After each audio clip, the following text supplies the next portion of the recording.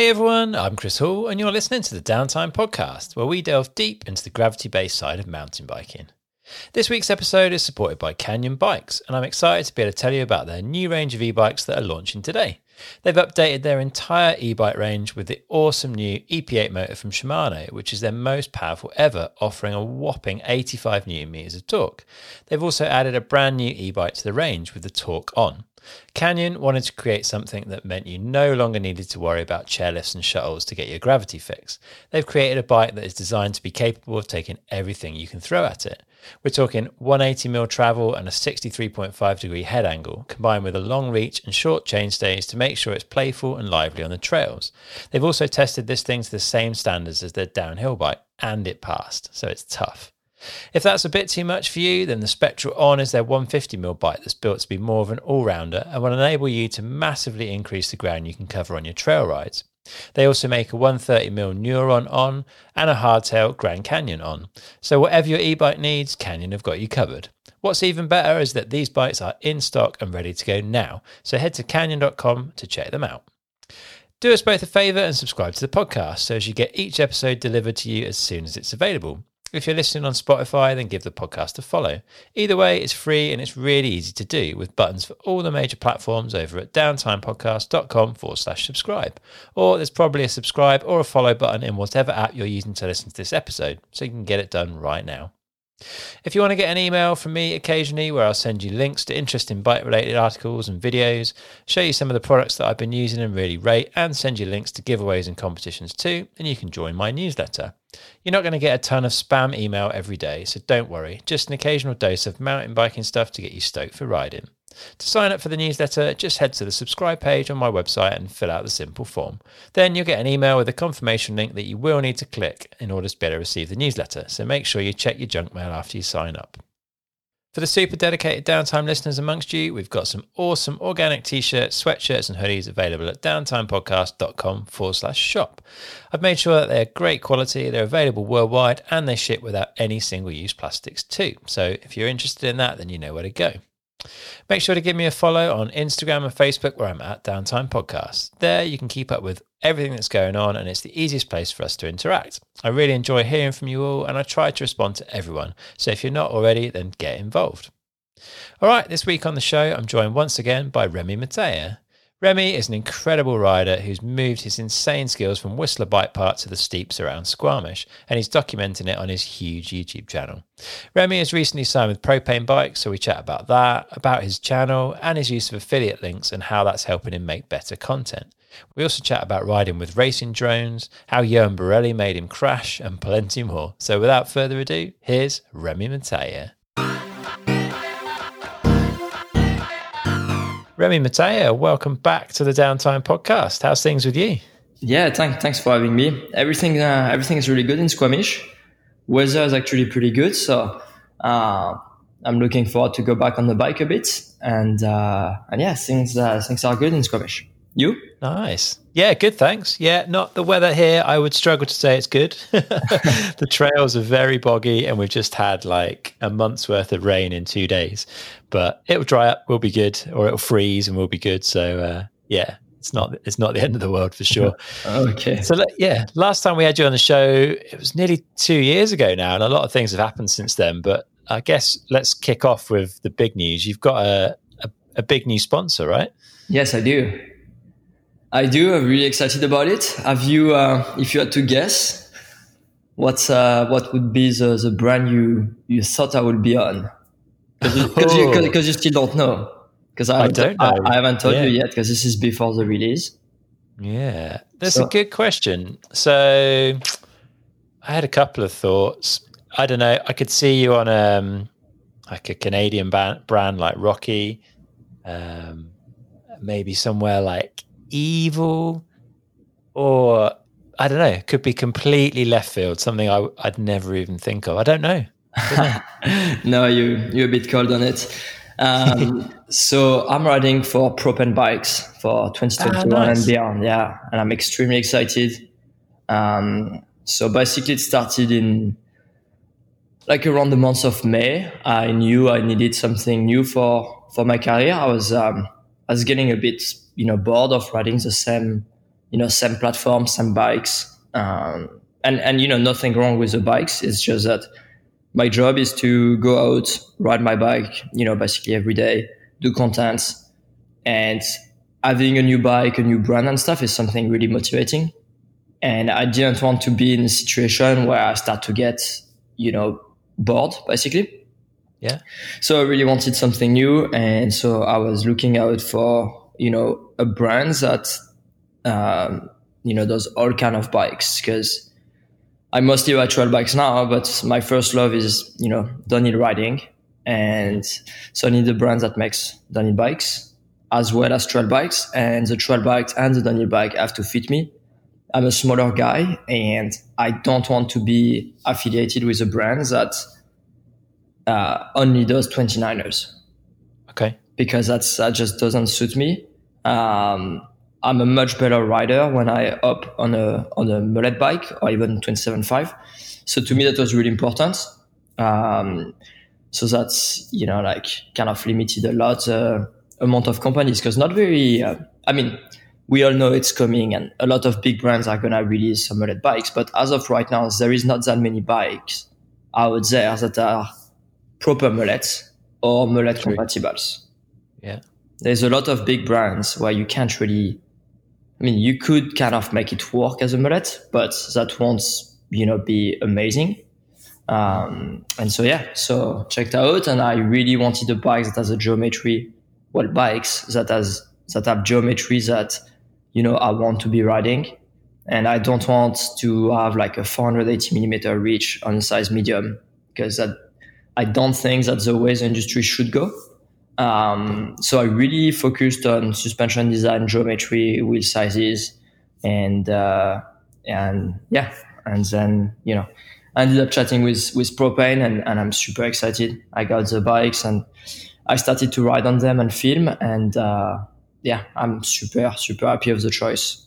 My mechanic that built the bike was, super impressed with, how the bike's designed, the quality of it. I'm super excited. The bike looked really good, and I'm really looking forward to work with the company. The athlete manager has been awesome so far, and I'm super excited. Awesome. Yeah, that's exciting news. So how do you go about that then? So you've looked around in the market, kind of roughly what you want as far as the bike goes. Then what do you do? Like, how do you get in touch? What do you send them? It's funny, but it's exactly like going and buying a bike. You just, make your research. You look what product you enjoy, like what product you like, what geometry will fit you, and, what bike you can see yourself riding and having fun on. And from there, it's exactly like going to a bike shop where you look for once you've picked up the model and the brand you want, you look for, what dealership has it. Well, for sponsorship, it's a bit the same. Once you figure out, what brands you like, you go out and reach out to the brand, or the brand can come to you. It works both ways. And from there, you have a conversation. And, if you get along with the people behind the company, and if your plans align with the company's plans, from there, it's just a conversation really. And so that's what happened with Propane. I was really stuck because they were super transparent on their plans for the new bikes. They are very driven on the product side. It's not like a marketing company that just wants to do, good looking bikes. They really focused on, trying to make the best bike possible. And to me, like one of my criteria was to know exactly what they were planning in terms of bikes, because, at the time we chat, from the time I start to ride the bike, it's, it can be 6 months. And, as a pro athlete, you usually get the bikes before the customers. So bikes that will be released, let's say in 2022, usually pro riders get them in 2021. And so from there, I really wanted to know the geometries and they've been super transparent about it, which to me was super important. Some other brand I've been chatting with will not leak any information regarding their future bikes, or like the absolute minimum. And I'm like, well, we're talking for me to be able to ride your bikes, but I'd like to know how the bike is going to look like, what's going to be the travel, what's going to be the geometry. And people, will be like super secret about it. And I know they have their reason, but, if I sign an NDA, which is a non-disclosure agreement, that means that legally I'm not able to talk about it. But so that's what I did with Propane. I signed an NDA, and they showed me like the information I wanted to see. And to me, that was really important. Some other brands just don't want to do it. And I think it's not a good way to go about it. So yeah, it's one of the many reasons why I'm super stoked. I think the bikes are getting, well, in the media, they're getting really good press right now. People are really excited to see the bikes. So yeah, I think it's going to be a great time. What sort of things do they expect from you then? Because I mean, you've got a lot of different things that you can offer a brand, as far as exposure, but also product feedback and product testing. Like, what kind of stuff, I guess, effectively is in the contract between you guys for you to deliver to them? Well, basically, the way, like, the contract is basically just putting on paper what we chatted before. And so basically with Propane or any of my other partner, it's mostly me doing my thing and promoting the best I can their brand and their product. Mm-hmm. So Propane has the interest of, like, they want to sponsor me because they've seen what I've done in the past. They've seen, like, the videos I've been putting out and stuff. So what they expect is me to do, something similar on their bike and promoting the best image possible of their bikes. So it's pretty simple. And like in my contract, it's really common sense. It's, helping out with testing, product feedback, promoting the bike locally and internationally at, events, doing video, talking about the bike, being available to do photo shoots, video shoots, all that kind of stuff, really. And it's basically the same with any partner. Awesome. And I see this afternoon as well, they've just announced that Phil Atwell's going to be coming back to them to do his own sort of thing as well, putting together his own program to do World Cups and things. Do you think there'll be any plans to try and make some content with Phil, perhaps? Yeah, that's awesome. Yeah. So I was aware that Phil was going to go back to Propane since a couple of weeks. Stefan, the lead manager, had told me. So I'm super excited about that because I think Phil is a great guy and he's like definitely a great asset for companies, and people really like to see him ride. So I think it's really cool for Propane to have Phil on the team again. We don't have any plans yet, but for sure, if we are together at the same place at the same time, we'll for sure make something happen. Yeah, it'd be cool. You should get him over to Squamish and show him around. Yeah, that'll be awesome. Yeah, I'll probably at some point I'll try to go to Europe. Obviously now I didn't make any plan because of COVID, but I'll make some plans sometime and hopefully try to pick up the same timings and a World Cup, and so in between World Cups maybe we could do something, and that'd be awesome to meet. First of all, to meet the people behind the brand of Propane, because obviously I haven't met anyone yet. So that'd be super cool, and being able to ride in Europe and do something with Phil and with the team and with the people there would be super cool. Nice. So what goes into the launch of like the news, basically? How much effort and energy have you been putting into getting ready to tell the big wide world about this new deal? Because I remember you saying when we were getting set up for this that you've been quite busy with it. Well, it's mostly because everything happened the deal with Propane was done super early.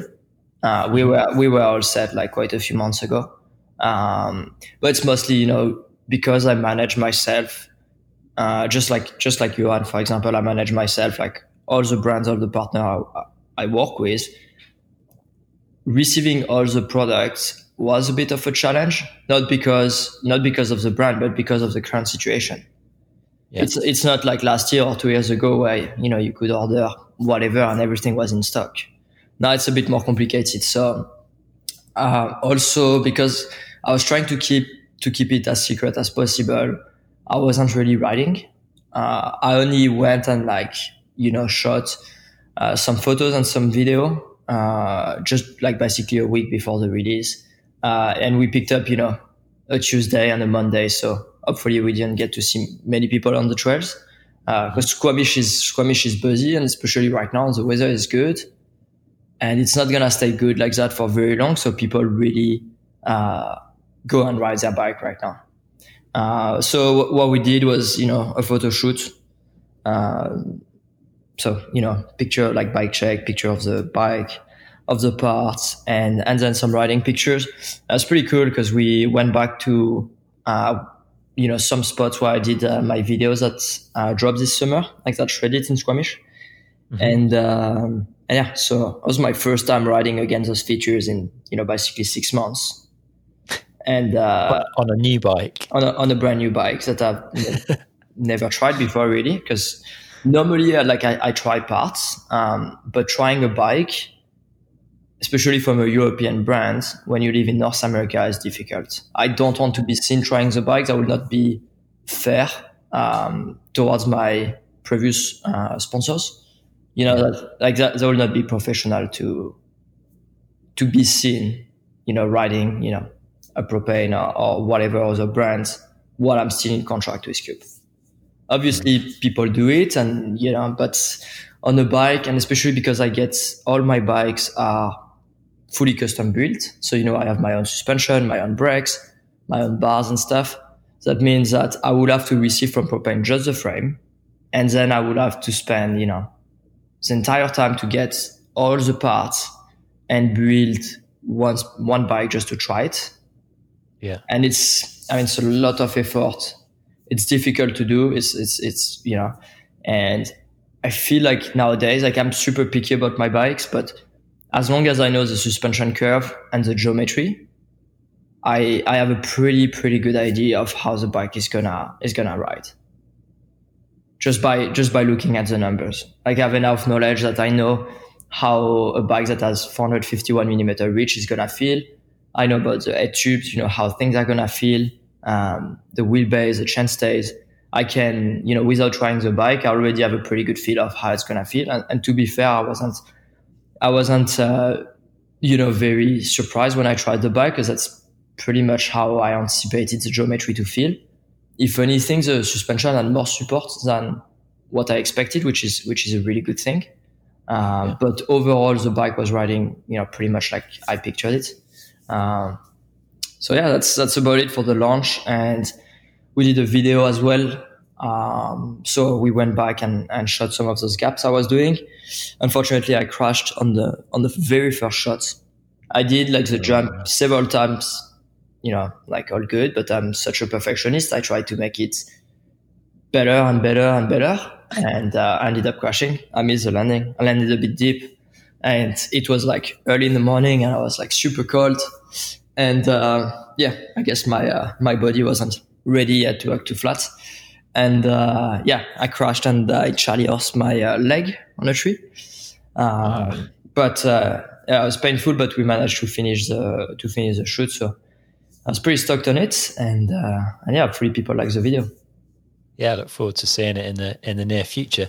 I mean, your YouTube channel is clearly a massive part of what your sponsors look for, I guess, and a big part of the exposure that you can bring to a brand. You've got, I think, nearly 200,000 subscribers there now. Tell us a little bit about how you've approached building that channel up. Well, I try to, YouTube is a tough one. I think people underestimate the amount of work it is, because I try to put a video out weekly, and to film a video, it's difficult. You can do GoPro videos and trial preview, and even though they look fairly simple, they still take a lot of time. The editing takes a lot of time, but so does the filming is fastest part, if I can say, and the most fun part, because obviously I'm riding. But editing takes longer than I guess what people expect, and leave alone the release part. And so release means creating an article on Pink Bike, sending it to Vital Mountain Bike, sending it to all the sponsors. So obviously I have a sponsor list, but sending them like the link, ahead of time, as well as, a Dropbox or WeTransfer so they can, get some of the content. It's a lot of time. And so YouTube is great. I think it's really good return on investment for sponsors, but for athletes, it's a ton of time, and it's really difficult to do like your job as a provider, which is to go as fast as you can, basically.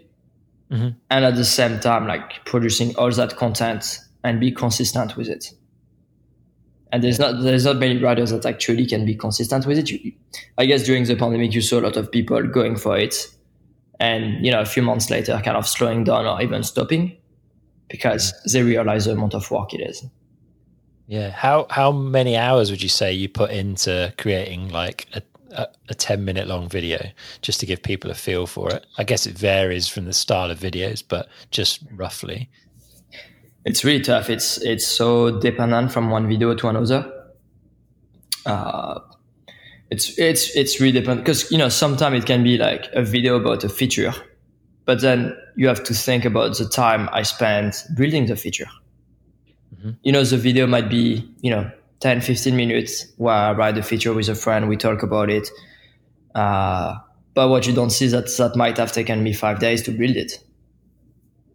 So it's really, I guess it varies a lot. A lot of those videos, for example, that release I've done with Propane, where I announce, so Propane as my sponsor, as well as my other partners. For that kind of stuff now, I do contract a filmer. So I contract someone. So it was still, like filmer arrive at 8:30 a.m. So the time we get to the trail, we film the bike check, we film the riding, take on the time that, I crashed and we had to wait like, an hour or two that my legs felt a bit better. Then kept on riding, then, going back to my garage and filming the second part. We finished at 9 p.m. or 9:30 p.m. So it's like a 12-hour day. And then the filmer is going back. Fortunately, I don't do the editing on this part. Filmer is going to do it, but I still have to review it. If there is changes, I have to, chat with him and make it happen. Fortunately, it's been awesome, and I basically never have any changes to make to the videos because I think he totally understands what I want, and he gets it right like first try. But it's a lot of work, and I think that's the way to go for me, is just to contract someone. So that's what I'm hoping to do from now on, is just pay someone probably like twice a month to do the videos for me. So I just show up with the ID, I ride, and that's it. And then I just do the release, but I don't do the editing. So have you been doing everything pretty much yourself up to now, like doing the filming, the editing and everything all on your own? All the trail previews, yes, but I've used that filmer for probably like 10 or 12 videos last year. Okay. And it's definitely people notice, like the quality is much better.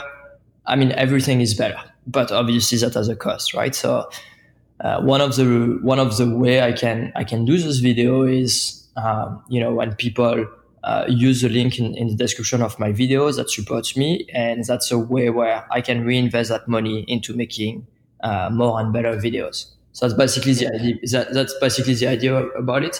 I could not do that at first when I started YouTube, but now with the affiliate links and stuff, I can afford to do it. So that's been awesome, and I think it's just like the quality is better, so it's better for viewers. It's also better for my image and for my partners. It's better for everybody basically. But obviously, it has a cost, right? So. Yeah, I was going to ask about that because there's not that many people in the mountain bike video space using the kind of affiliate link model, but I'd spotted that you were using that. Can you just explain to people what an affiliate link is, how it works? Yeah, so at first I was pretty against it when my sponsor started to tell me about it. But basically, an affiliate link is the athlete has a custom link that sends people to the website of their sponsor. And if people end up purchasing through that link, the sponsor can track where is the traffic coming from.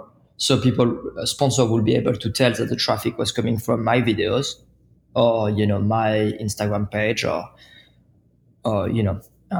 whatever article I did. And And so then the sponsor can credit me for the sale. And so with some sponsor, not everybody, I do get a commission on the sales. So just like a salesperson, basically. Yeah. So if I was like a sales rep for, bike brand, and a shop place an order for 50 bikes, I will be commissioned. Well, that's basically, the same. Okay. And it's been really good. I know it doesn't work for every athlete out there, because some people, may do some content that's really cool, but people maybe don't associate them that much with brands, or their image doesn't really suit that model. But it's been working out great with me, so I'm super stoked.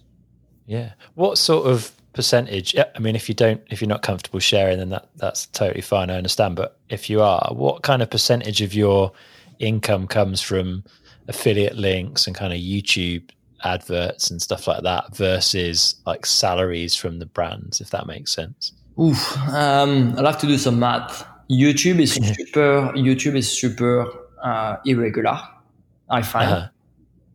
Like right now, I feel, I don't know if it's the value of the ads. I know with the elections, like the ad revenue was higher because, companies were spending lots of money on ads. I'd say, I think it's about like 15-20% of my incomes coming from YouTube and affiliate. Yeah. Okay. And then I guess that's the variable part of your income. So that's the piece you can't guarantee that part of it. So that's the variable piece. At the same time, a contract with a brand, usually you sign 1, 2 to 3 years with a brand. That's, I think it's usually 2-year contract. That I try to do usually 2-year contracts just because it's easier. 1 year means that the next year you can renegotiate more if you've done a good year, but that also means that there is less stability. And 3 years, that means that you committed for a longer amount of time, which can be great. But also, if you ever wanted to leave because, whatever doesn't suit you, you locked in for another year. So 2 years is usually what happens. So when you think about it, like my incomes are like pretty stable for 2 years, but that's about it. Whereas YouTube, I feel, even though it's smaller, YouTube and affiliates actually can be quite consistent. And it's cool because it's rewarding. Like the more work you put, the more income you generate. Yeah. And so it's been really interesting. Like I know lots of riders don't enjoy that part, but I do really like the business side of it. And I think it's pretty rewarding. So yeah, it's been really good so far. It's been really fun. Like, because you can really tell when you do something, if people like it, you can see a direct correlation on the sales. Whereas, if you don't have any sort of affiliate links or any sort of commission and you do something really cool, you can't really measure it. Your sponsor might tell you, "Oh, that was awesome. That we got so many good feedback on what we did. That was awesome." But you don't really know how many people actually went and checked their website or purchased, a bike or a product because of what you did. Whereas now I've got like tangible information where I know that, following that video, I have X amount of people who clicked on that link. And so obviously that helps me to negotiate with my sponsors. Do you think having that information coming back helps you to identify what people want as well? Do you think it helps you make better content? Yes and no. I don't really study that part because the content I do is not necessarily what I think people would want. I focus mostly on doing stuff that I enjoy doing and stuff that I think people could benefit from seeing, if that makes sense. Yeah. A lot of the video, like no one asked me to do it, but I do believe from, like let's say about, I've done a video about brake setup. The reason why I did that video is because I see many people on the trails that I believe don't have the correct setup and could use some tips to become, to ride better, to ride safer. And so the reason why I've done that video is because I think there is, a space on the market to help out those people. Yeah. So that's kind of how I do it. Obviously, when people message me and like, hey, you should do a video about this, I obviously take it into consideration, but it's not my main source of ideas. Yeah, fair enough. And how, do you have a feel for whether a video is going to be a big hit or not before you put it out, or does it often surprise you what videos are popular and what videos are less popular? On a riding video, I usually know if it's gonna make noise or not. Like the video in Squamish, I knew it was gonna work out because I knew that people would be excited about seeing those lines that no rider had done before. So it was something new. But then at the same time, I got a riding video that I've done with one-up components that I was, to be fair, I was really stoked on the riding. I'm very difficult with my own performance on the bike. I always find something I don't like. I'm extremely picky. I notice every single mistake I do, whether it's I brake too late on the corner or, I didn't look, like my head was not looking on the outside of the corner enough, or my elbow was too low, or, my heel was not properly placed, or on the big impact, like my left leg took more of the impact than my right leg. Anything like that, I notice everything. And on that one-up video, I was really happy with my riding, but it didn't get as much, hype as I thought it would get. Yeah. And, it could be many things. It can be just the timing. It could be that, 10 other riders dropped a video at the same time. It could be because, it could be many things. Or it could simply be because it was, a trail riding video and it was just like good riding, but no like spectacular gaps or spectacular lines. Yeah. So it could be a bit of anything, really. How important do you think the kind of naming of the video and the thumbnail is within YouTube? Unfortunately, it's way too important.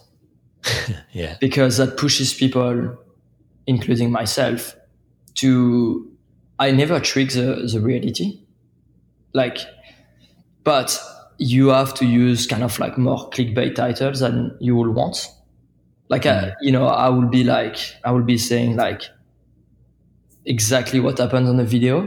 And like, if the main focus on the video is how to adjust your brakes, like that's how I will name the video. Unfortunately, if you do that just doesn't work out because you got hundreds of guys out there competing against each other, and you have to draw attention from your viewers. And unfortunately, like a crazy thumbnail and a crazy title always works out better. And it does suck. But unfortunately, that's kind of what you got to do. Part of the game, yeah. A couple of the videos of yours that I've watched and really enjoyed, and they've been really popular as well, are with Stacey Cohut and Cole Bernier on their 4-wheel and 3-wheel bikes. What was it like riding with those guys? It was, because it's super impressive watching what they can do. Well, so I knew Stacey from a while, so obviously I was not as surprised as I was with Cole, because I've seen Stacey since 2013 in Whistler, and I'd seen video of him before, and I've ridden with him before. So I knew what to expect. But let me tell you, I was like on airline on that, like third or fourth jump to the end, when he like whipped it, I was blown away. I was blown away. And it was really cool because, I've known that guy for, 7-8 years now. And I've seen his video from before. And I had ridden with him before, but he's 50. And I was blown away. And Cole, I didn't know Cole at all from before. But I've done that. I've done a video trip in BC, and I checked out 3 bike parks: Silver Star, Sun Peaks, Big White. So last one was Big White, and so I was in touch with people from the bike park, and they introduced me to Cole, and they told me that they had that sponsored rider, and that maybe I could do a video. So I've been in touch with him, and so we met and I filmed him. And so, he had that weird looking bike, because I was so used to see Stacy on his 4-wheel bike that I think makes a lot of sense. Mm-hmm. So I would have thought that Stacy's bike, would be much better. But in fact, Cole's bike, even though it didn't seem like nearly as efficient, was actually incredibly fast. Yeah, so it's got 2 wheels at the front and then like a wider wheel at the back with a pretty powerful motor on it, yeah? Yeah, exactly. So he's got the e-bike motor, and it was mind-blowing. It was really fun. And I think it was really cool to be able to ride with him and just show people what this guy can do on his bike, because it's definitely an eye-opener for many people out there, who have had injuries or, some kind of disabilities that hold them back. And seeing Cole had a great time. Like, you can tell he absolutely loves it. And I think it was pretty cool. And I'm happy that, we could help like spreading that message. But yeah, that was super cool. I was very impressed. Yeah, they were really good to watch. Another one that's done well and that's a bit different is the bike versus drone video, where you were out riding with a racing drone, and the footage was pretty amazing, to be fair. Yes. What was it like? How close are they getting to you with the drone? Is it kind of scary riding with that near you? It's scary because the drone, so it's filmed with a GoPro with a wide angle. So basically what happens is, you know how the GoPro works, right? The wide angle, even though the GoPro is like 2 meters behind you, on the video it actually seems like you're 5 or 6 meters behind. Yeah, and so that's exactly what happened. So the drone was the entire time like up to 1 meter behind me. On some of those features, I could feel the air of the I don't know how you call that. The stuff that spins. The blades. I could feel the air of the. When I was coming to some slow stuff, I could feel the air of the blades next to me. Whoa! No, that sounds pretty insane. So the guy who filmed is called Raphael, and he's extremely talented. I had seen some shot before of race drone, but seeing that in person, and it's pretty cool because we basically show up to a section of the trail, and so I tell him, I'm like, okay, well, I'm gonna take this line, I'm gonna go on the left of the tree, here I'm gonna slow down a lot, and here I'm gonna pop over that rock, and then I'm gonna go really fast, and then I'm gonna do this line on the right. And so he's like, okay, and he sits, he doesn't even look at the trail, he puts his goggles on, and he just flies a drone, and he basically does practice lap. Okay. So he practices the line, just like a downhill racer would do. So he slowly practices the line. Then he does it as, a speed he think is, the speed I'm going to be riding at. And me, I look at it and I'm like, okay, on this section, you go a bit too fast. But on this section, I actually go faster.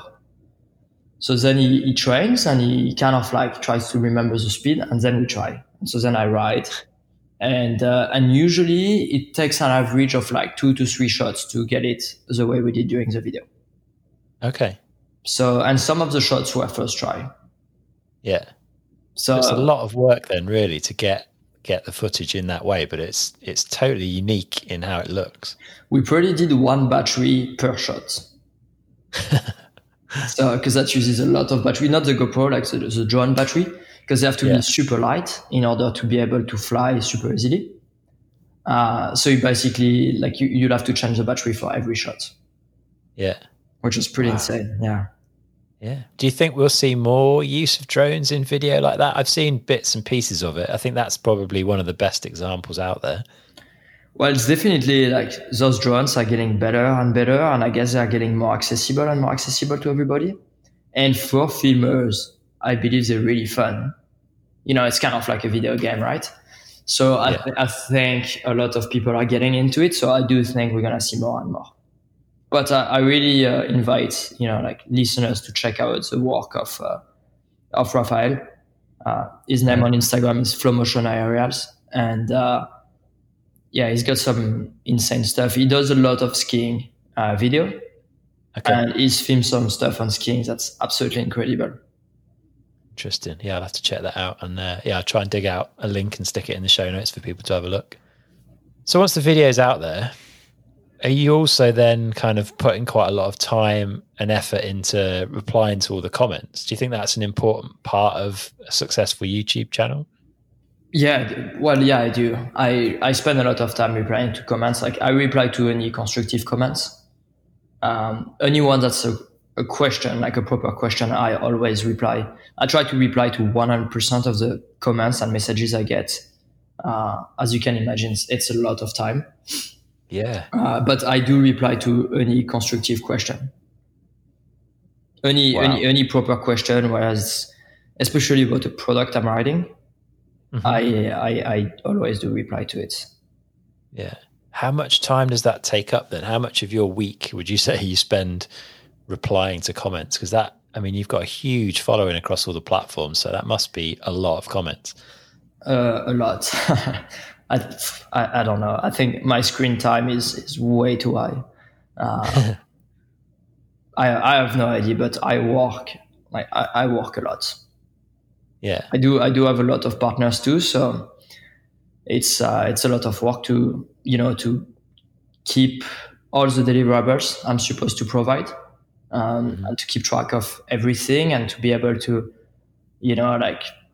deal with all the sponsor. And, I want to make sure that sponsor gets obviously their return on investment, but I also want to make sure that the communication with me is easy, and I want to make their job, the athlete manager person jobs as easy as possible.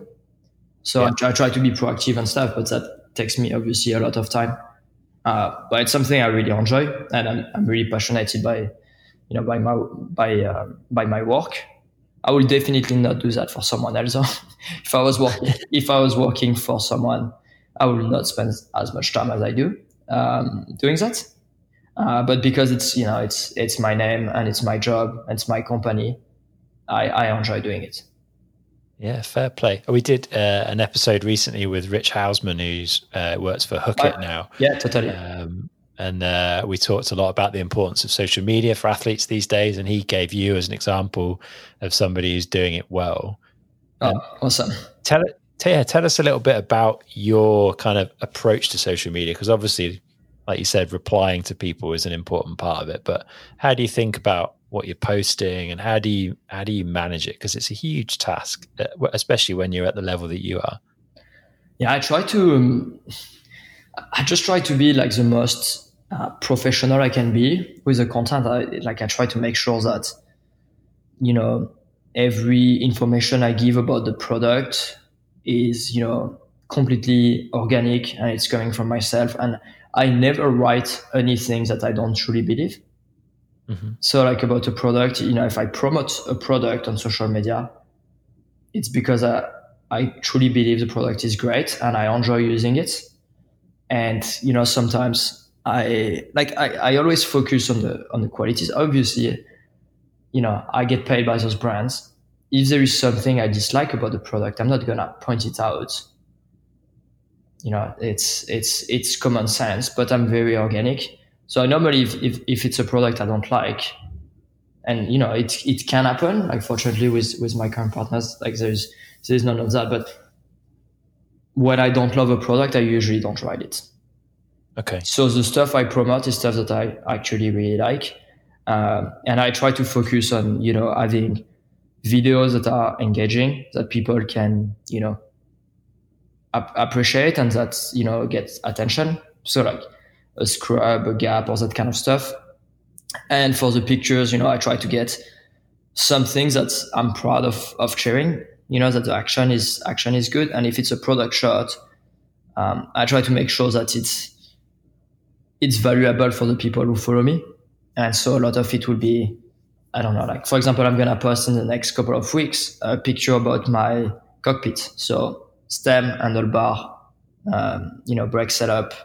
And I'm going to talk about, how wide are my bars, how long is my stem, and why I like it.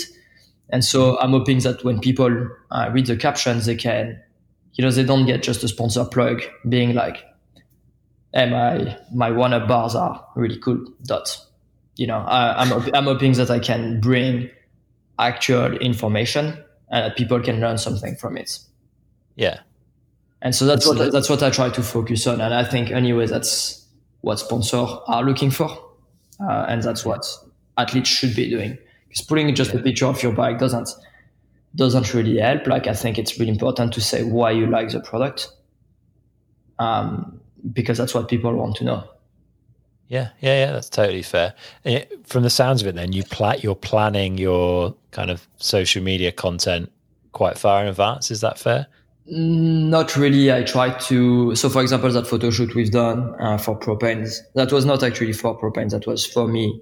So I contracted the photographer to have access to all those pictures, so I can then redistribute them to my partners.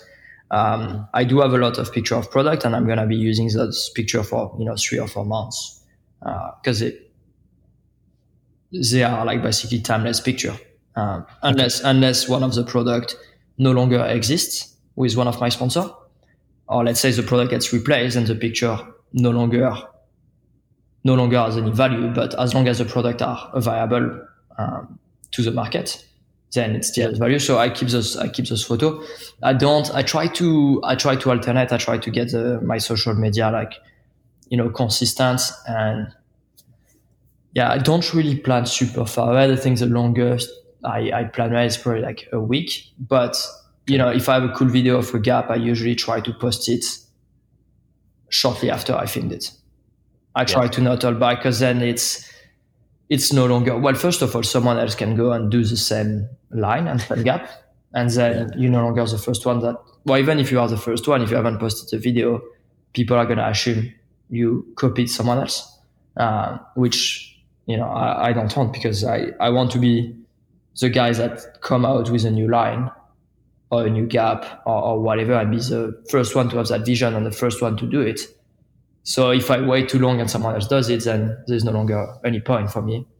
But I don't plan that far ahead. I try to plan, usually it's a couple of days ahead. Okay. And are you managing it all on your phone, or do you use one of the scheduling platforms so you can do it on a computer? No, I do everything from my phone. Hardcore. Yeah, I do everything from my phone. Yeah. Fair play. You're a busy man, Rémy. Thank you. I don't know how good of a quality it is, but that definitely takes me a lot of time. Yeah. And do you think brands are more interested in the YouTube side of things or in the kind of Instagram social media side of things? Like, do they have a preference for where they would rather you focused their stuff for them? Or I think YouTube actually attracts to the people have more time on YouTube. So people can be more engaged with, their host. So whoever does the video has more time to talk to their audience on YouTube than they do on social media. I think to be successful at that, you need both. You need to be strong on both channels. But I do think brand focuses on both. I think Instagram is a bit younger and it's cool. So, you get that viral content that build a cool image for a brand. So, you got all those brands and they, reshare stuff from their athletes, and they can build that cool image of, our bikes can do gnarly stuff and it's cool. But then on YouTube, brands can, you can dive a little bit more into the details and people get to know you a little bit better. They get to know your personality a bit better. So I think it's a different aspect. And I think both are needed. So I think brands share their portfolio of athletes and rider and influencer around all the platform and not just one. I think it would be a mistake to just focus on one and forget the rest. I think you need to look at all the tools. Yeah, it makes total sense.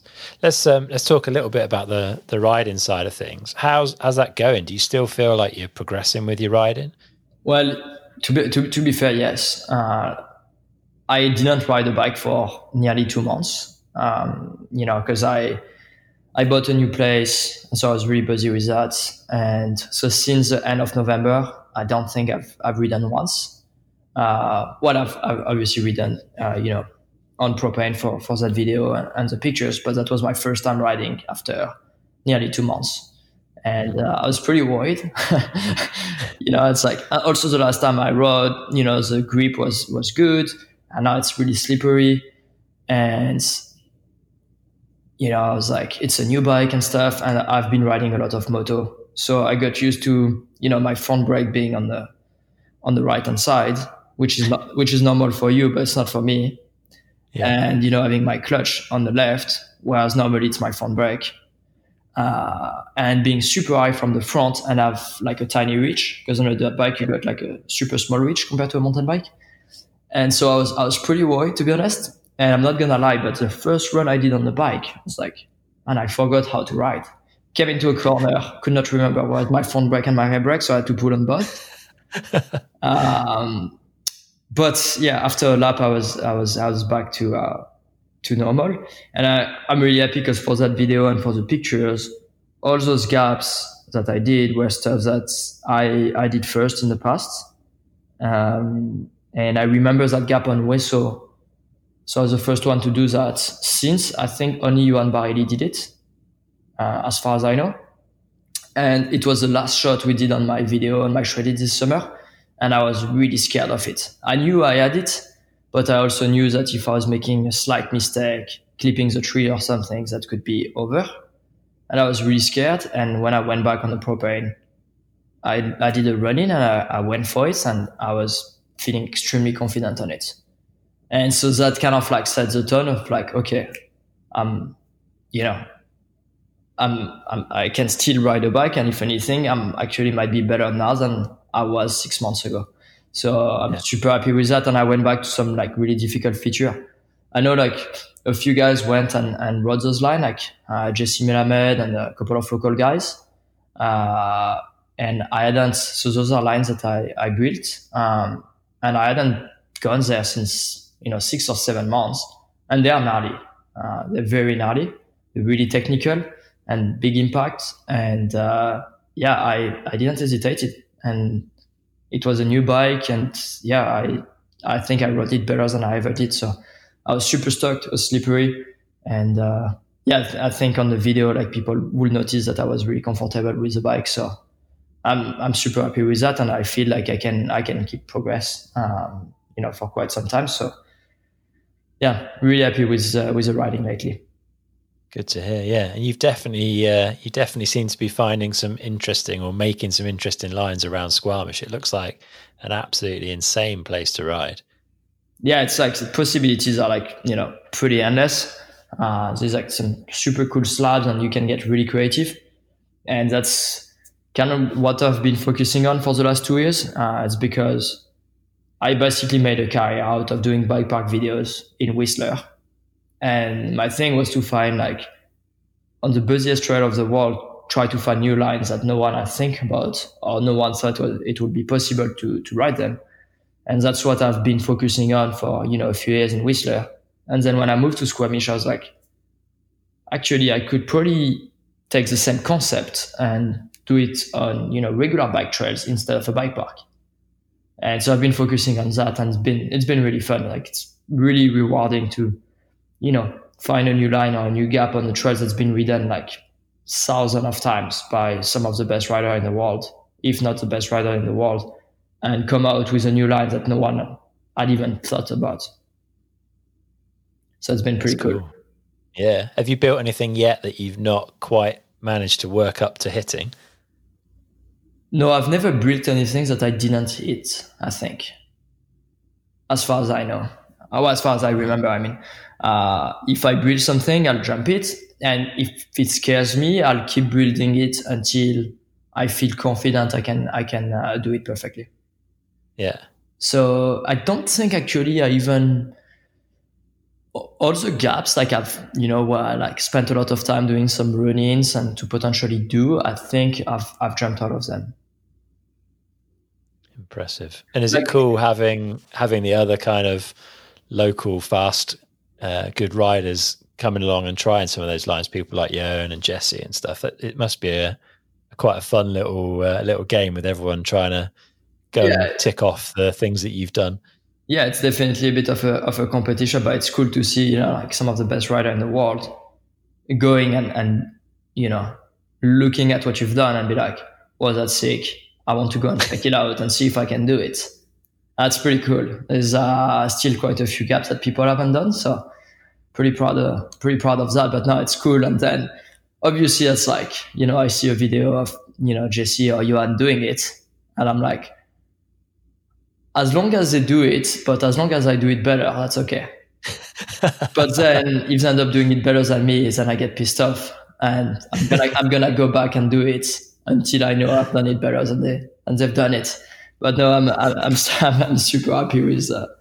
It's definitely cool. But yeah, sorry, go on. No, I was just saying, like, it's definitely, actually, that's one of the reasons I crashed. Well, the reason I crashed is because of Johan.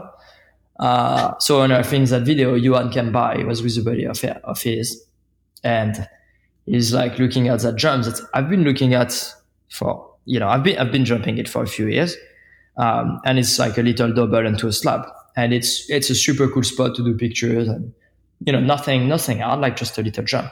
But there is a second landing, and I've always looked at it, and it's like you could land super far at the bottom, but you could case it so you can make your way to making it, but the landing is pretty narrow. It's super blind. It's kind of sideways. It's difficult. It's not like some things that you look at and you just do it. And Johan shows up, and he rides it with his buddy like normally, and then he's like push back his bike, and he's like, "Oh, I think I can get to the second landing." And I see him going back up, and I'm like, there is no way he does that first try, because he could do it first try, but that would be super silly. If he makes it, that's super stupid, because that's a lot of risk. Whereas me, I knew I could do it, but I would really take my time. So I'll do a run-in to make sure that my line is good, and then I'll work my speed slowly until the time where I'm like, okay, I go for it and do it. And Johan just went and did it. And the next day I learned that he had done it before, so he knew the speed. Because he pretended he just, was his first time, but he definitely had done it before. And I told my filmer, I was like, there is no way Johan hadn't done it before. He knew the speed and stuff. Like, there's no way he would have done it like that blind. And, but at the time I didn't have the proof. And so I was like, man, I was mad. I was like, okay, well, I'm going to do it. I'm going to do it better than him. So I took my time, and, I did it a few times, and then I ended up doing it.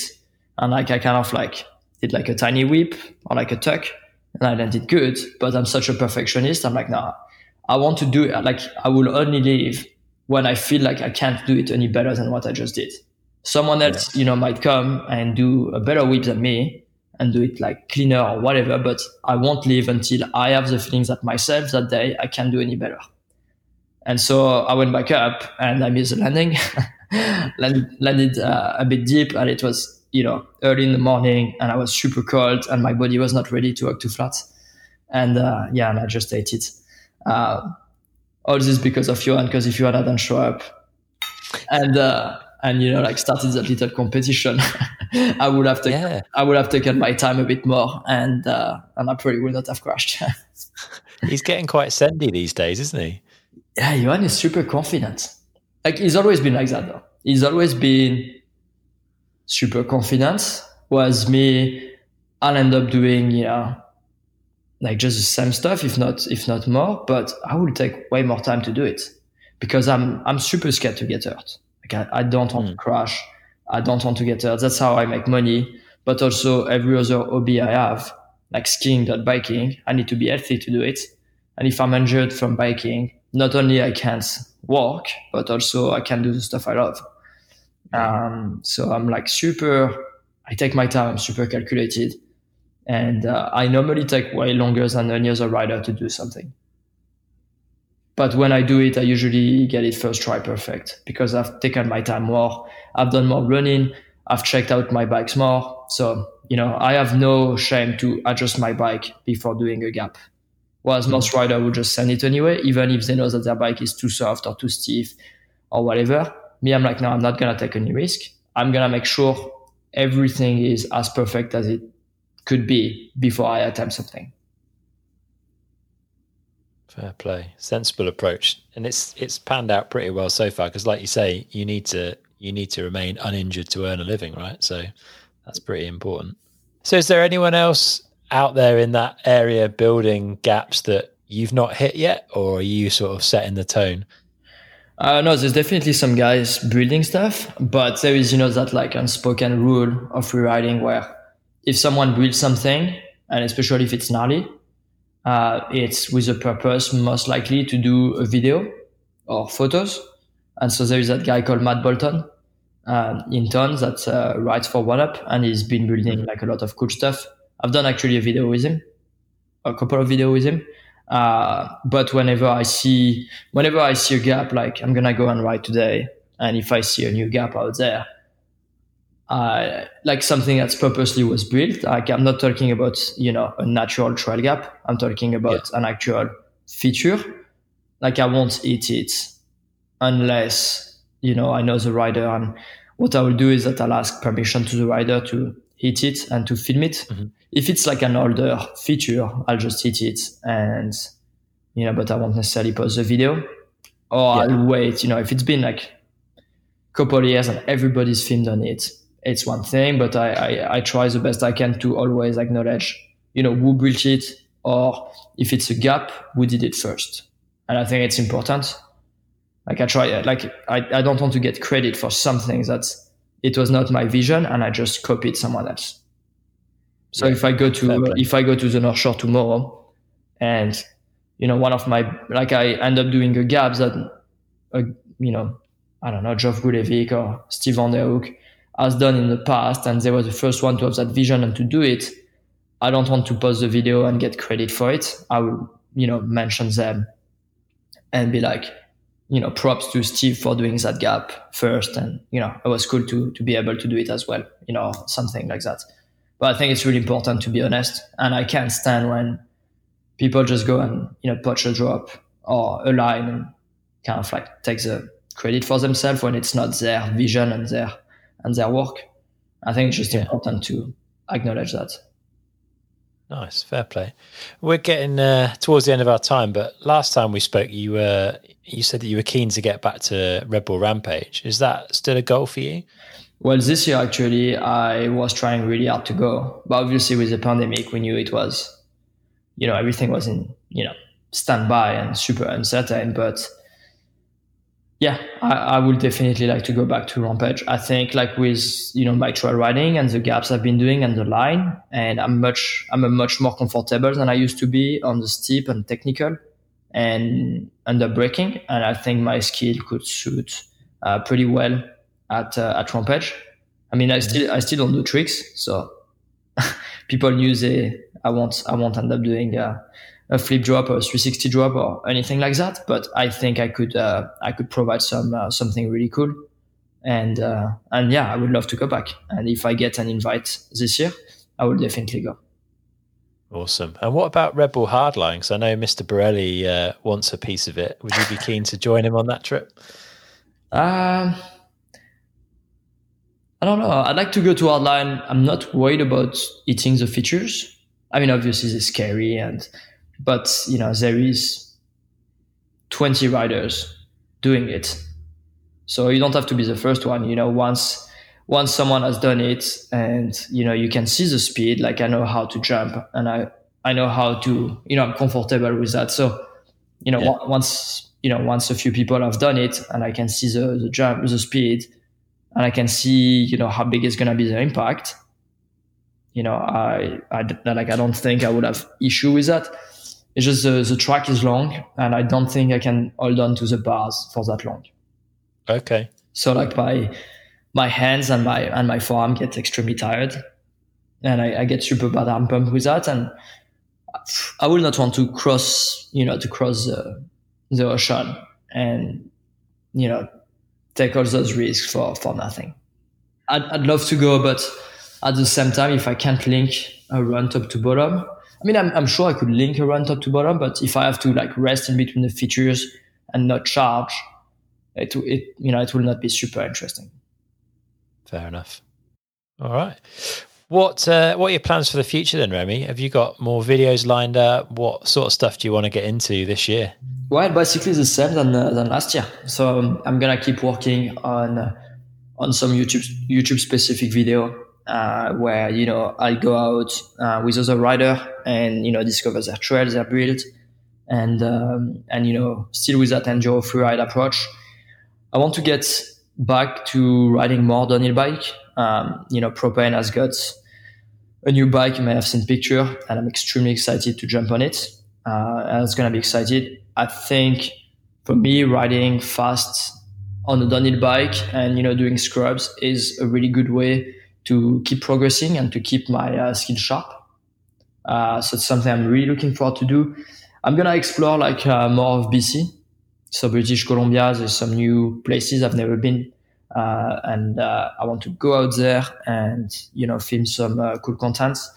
And locally, I want to keep pushing and finding new lines. So there's plenty of places, locally that I haven't been.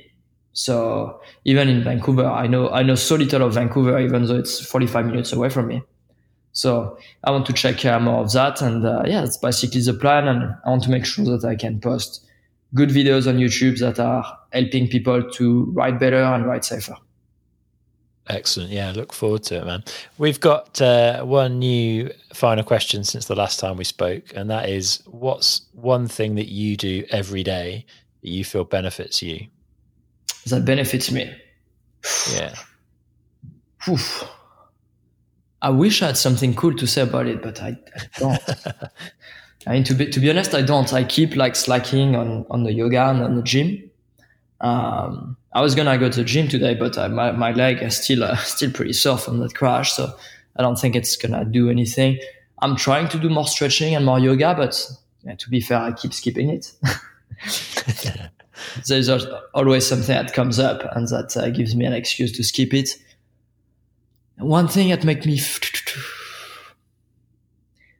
I don't want to lie to you and invent some fake stuff, because I don't really have anything right now. I'm just been so busy with work that I haven't done any stuff for myself that really benefit me. I mean, spend so much time working that don't really have much time out there. No, I don't. I can't really think of something. Not something that I do daily. Okay, fair enough. I appreciate your honesty. I go on walks. I try to walk every day, just with a girlfriend. Okay. Go around the house for 30 minutes to an hour, and it's been cool. It's an hour of time where I don't look at my phone, and off work. It's kind of the one thing I've been doing, and I want to keep doing it because I think it's important. Yeah, definitely. Nice to cut off from technology for a bit, for sure. Yeah. Cool. Well, if people want to find out more, where's the best place for them to look? I guess there's a few different places. Well, YouTube and Instagram are definitely the best one. The YouTube channel is something where, now I'm going to be back to normal and posting video every week.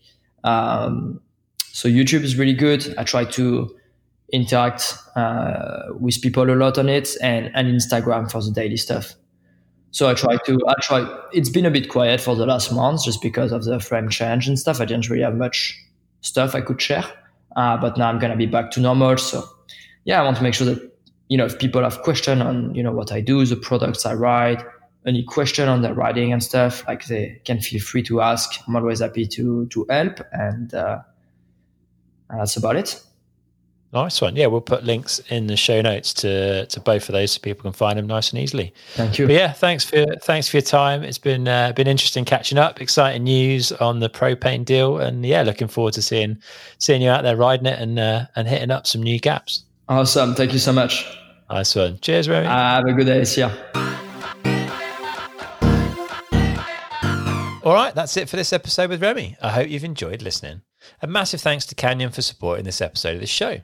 They've got a whole new range of e-bikes in stock and waiting for you. So whether it's the new 180mm Torque-On to go out and get wild with, or the Spectral-On to massively increase the ground that you can cover on your trail rides, Canyon have got you covered. So head over to canyon.com now to check them out.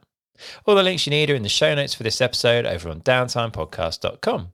If you want to represent the show, then you can get yourself a t-shirt, a sweatshirt or a hoodie by heading over to downtimepodcast.com/shop, with all the proceeds going to help improve the podcast.